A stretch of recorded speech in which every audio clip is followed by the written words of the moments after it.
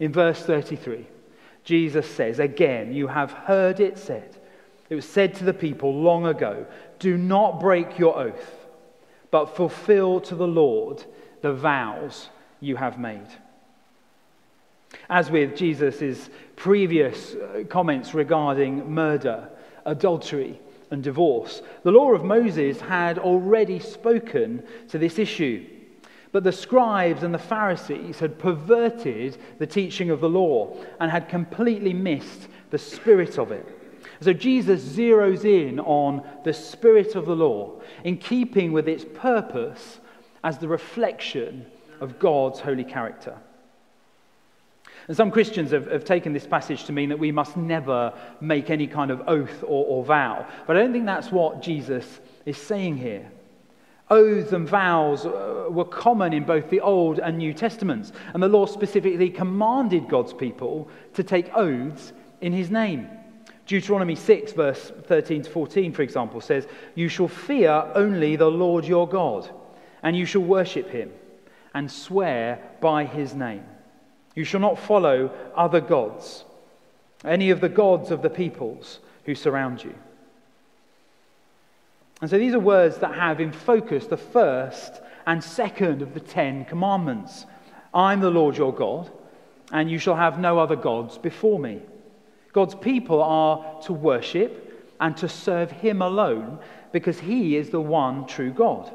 And we're never to create or bow down to any image in the form of a created thing because God alone is sovereign over all. If we worship or serve anyone or anything except God, we put that person or that thing in God's place, and it becomes an idol. And then the third commandment follows on from this in that we mustn't take God's name in vain. Taking God's name in vain means to invoke or to call on his name lightly or emptily or profanely, to use it without humbly acknowledging God's holy character. And to call on God's name when you're making a false statement or when you have absolutely no intention whatsoever of honoring what you've said violates the third commandment. And then to invoke the name of God over an inconsequential matter is also out of line because it's treating his name in a light and trivial way. And the Jews of Jesus' day had an interesting twist on all of this. Just like us sometimes, they had a bit of trouble telling the truth. And so in order to guard themselves against being found guilty of swearing falsely by the name of God, it seems that they'd established this habit of swearing by everything except God. You know, they wanted to add weight to their promises, to make their words more credible, but they didn't want to incur the judgment of God by swearing something in his name that they had no intention of honoring, or when it wasn't entirely true. And so they created these oaths that were bound to various parts of God's creation, rather than to God himself. And as verses 34 and 35 tell us, instead of swearing by God, they swore by heaven, or earth, or by Jerusalem, or even by their own heads. You know, it sounds like it got a little bit silly, as if there was some kind of competition as to who could come up with the thing that carried the greatest sort of force or power. You know, they were coming up with all sorts of creative ways to sidestep their accountability to God. And Jesus tells them that they can't get away from their accountability to God because God is sovereign over all of these things anyway. But the heart of the matter is the heart. It has nothing to do with the formality of an oath or a vow. Jesus says that all you need to say is simply yes or no. Anything beyond this comes from the evil one. It's a simple but powerful and potentially transformational statement if we want to let it be. Because if we only reserve truthfulness for oaths or vows, and we neglect truthfulness the rest of the time, well, we're hypocrites. If we sign something to say we'll pay on time, that we'll uphold the values of the company that we work for, or we declare that the information that we've given is truthful, but neglect truthfulness the rest of the time, in the rest of our lives, well, our hearts aren't being wholly truthful.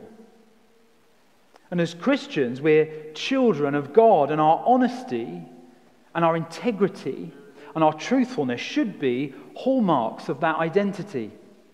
The Pharisees had reduced righteousness to a set of behaviors, and their oaths were no more reliable than a child making a promise with their fingers crossed behind their back, because they were more interested in being believed than they were in being truthful. And it's about character, and I think it's sadly and frustratingly absent from many areas of public life in 2022. It has to be about godly character. It might even be that, on occasion, the Pharisees' statements, were true. But if we give the appearance of being something we're not, we're being dishonest. And that's definitely not a godly characteristic. Everything that Jesus says in the Sermon on the Mount comes back to the reality that God sees our hearts. He sees malice and murder when we cling to anger. He sees adultery when we gaze lustfully at someone else who's not our spouse. The righteousness that comes from God is infinitely more about what God sees than what other people see. Our yes must be yes, and our no must be no. No oath can make that true. In a sense, being believed is nothing, but being truthful, being a truthful person in the eyes of God is everything. Which all sounds great, doesn't it? If you look at the final verse of Matthew 5, it says, "Be perfect as your heavenly Father is perfect." Well, we can all just trot off and be perfect then, can't we? We can all just be truthful. It's really straightforward. Of course it's not. Of course it's not straightforward. We will not achieve that this side of heaven, or at least I won't. It won't be until we see him as he truly is that we will be like him. 1 John 3 verse 2 says, "Dear friends, now we are children of God, and what we will be has not yet been made known. But we know that when Christ appears, we shall be like him, for we shall see him as he is." And so, in the meantime, God's holy character revealed to us in Jesus Christ is to be our rule of life, our standard and our benchmark. And this isn't some kind of mark that you achieve as if it's like some cosmic test. There isn't a magic wand that's going to be waved that's going to make us, instantaneously righteous and justified with zero effort on our part. The heart of righteousness, what it means to be made right with God, is a relationship with God. The father-son relationship in Scripture isn't some sort of cute analogy. It's the very substance of what it means to be rescued and redeemed. And you may have come across this sculpture by the artist Charlie Mackesy. It's a bronze sculpture of the prodigal or wasteful son from Luke chapter 15. And it shows the son who's come back to the father after squandering everything, being embraced by the Father who unconditionally welcomes him home. And it's a powerful representation of the Father heart of God for each one of us. It'd be easy for us to point our finger at the Pharisees or even this wasteful son as to how foolish and ridiculous they've been, and pat ourselves on the back for not being anywhere near as stupid. But the truth is, we can all be just as foolish as them. We can tell ourselves we're failures. We don't live up to other people's standards, let alone our own. We recognize that we don't spend the time with God that we might want to, which means we feel distant from him. And then the more distant we are, it means it's harder for us to find our way back. And then the harder it is to find our way back, the greater the distance opens up between us and our church family and God, because, they would never realize or see the struggle that I'm going through, so I better kind of keep quiet and not go to that Sunday service or that group, because I'll be seen for the fraud that I feel like I am, and so on, and so on, and so on. I wonder if that might sound familiar. I want to encourage you this morning to exercise your heart. Let's exercise our hearts in light of stepping in to our identity and God's call on us to be people of integrity with truthful hearts. And so it would be easy to focus on and linger on how far we've fallen or all the times we've come up short. And of course our behavior matters, and getting our hearts right so that they determine how we behave and think. Well, that's so important. But this morning I pray that our focus would be the goal of godly lives through godly hearts by prioritizing our walk with Jesus. And for some of us, that might mean making minor changes. For others, it might be more of a major course correction. But whichever that might be, we'd love to support you, to pray with you. Just ask. The opportunity is here today. And the Father is waiting for you with arms wide open, ready to welcome you and to spend time with you. Nothing is more important than that.